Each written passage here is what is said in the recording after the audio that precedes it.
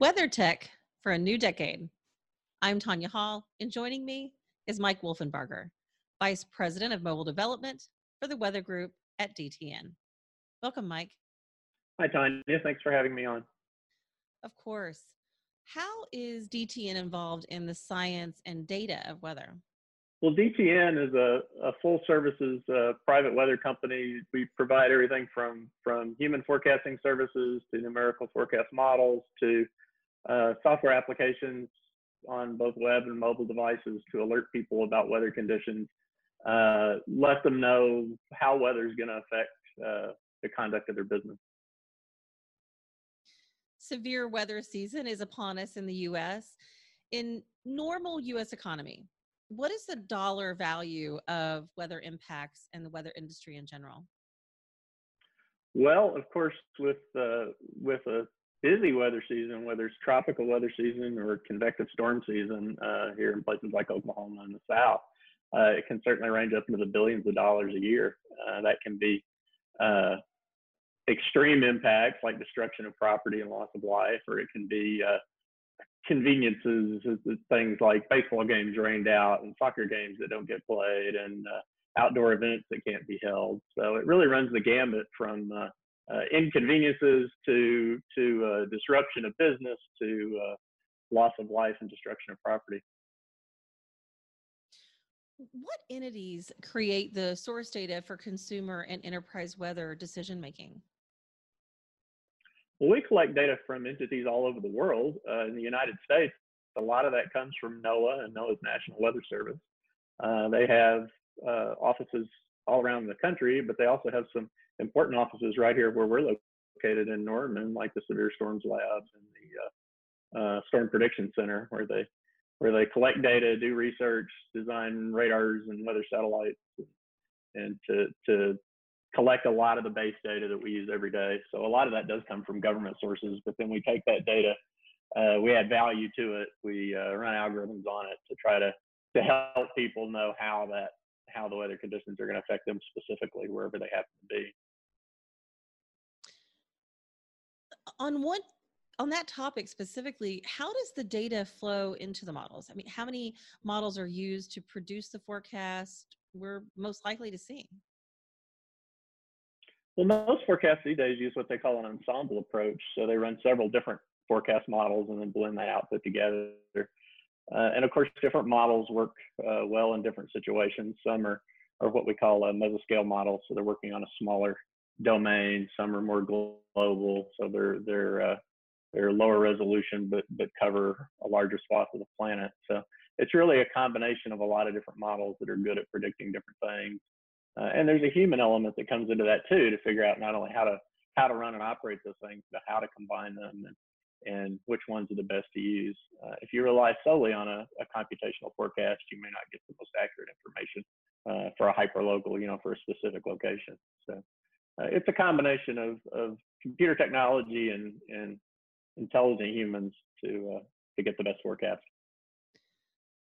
To what extent is crowdsourced weather data produced by consumer-grade weather stations and mobile devices used in real-time weather reporting? Some companies do that. We don't ingest a lot of that from mobile devices, but we do crowdsource from mobile devices or weather reports.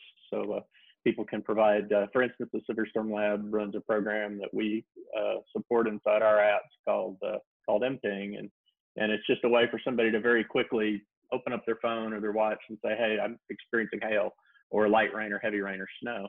And that helps the Weather Service tune their algorithms that look at radar data and try to predict what type of precipitation you're having. Is it freezing or not? Is it snowing or is it rain? There are a lot of consumer grade weather stations out there across the country and across the world. And those certainly get ingested into models.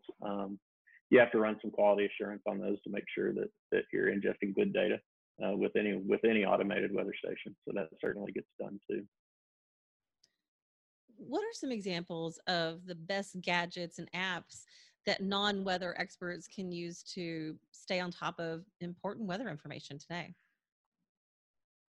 Well, weather information is certainly one of the most commonly used types of information on a cell phone. If you ask people, if you see these surveys, or what do you use your cell phone for?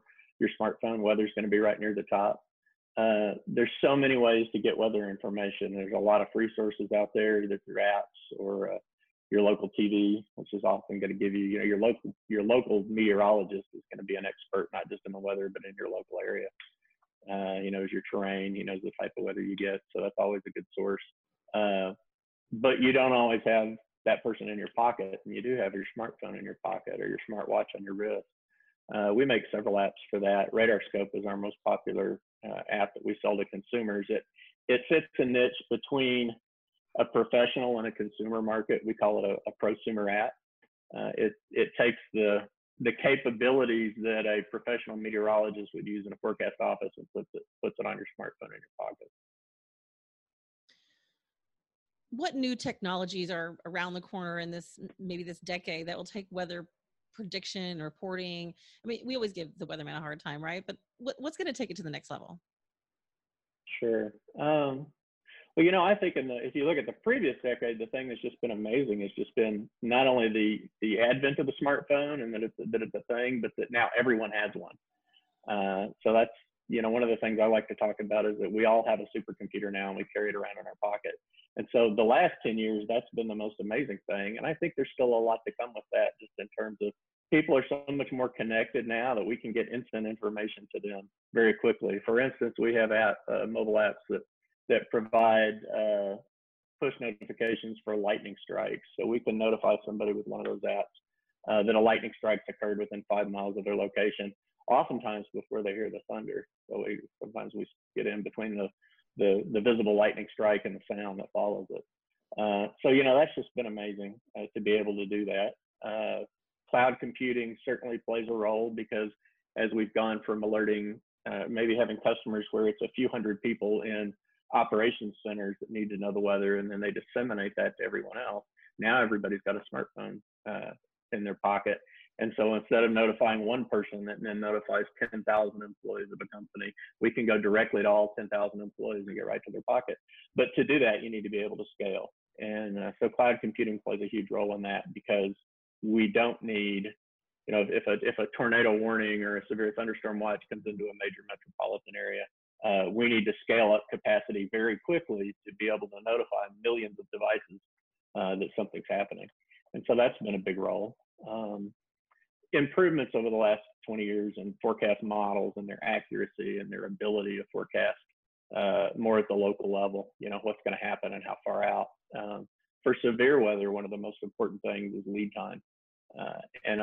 Being able to extend lead time for a warning, say of a tornado or severe hail or wind, even being able to extend that lead time by just a few minutes can be the difference between somebody getting to a safe area. So anything we can do that improves that lead time is going to be a benefit. Mike Wolfenbarger, Vice President of Mobile Development for the Weather Group at DTN. Thanks for joining us. If somebody wants to maybe connect with you, Mike, maybe they want to get your app, how can they do that? Well, our app RadarScope is available on Apple's App Store and on Google Play. Just search for RadarScope, just like it sounds. You can also find us in RadarScope on Twitter and on Facebook. You can visit our company website at dtn.com. All right. Thanks again, Mike. And you can find more of my interviews right here, or go to tanyahall.net. Thanks for watching.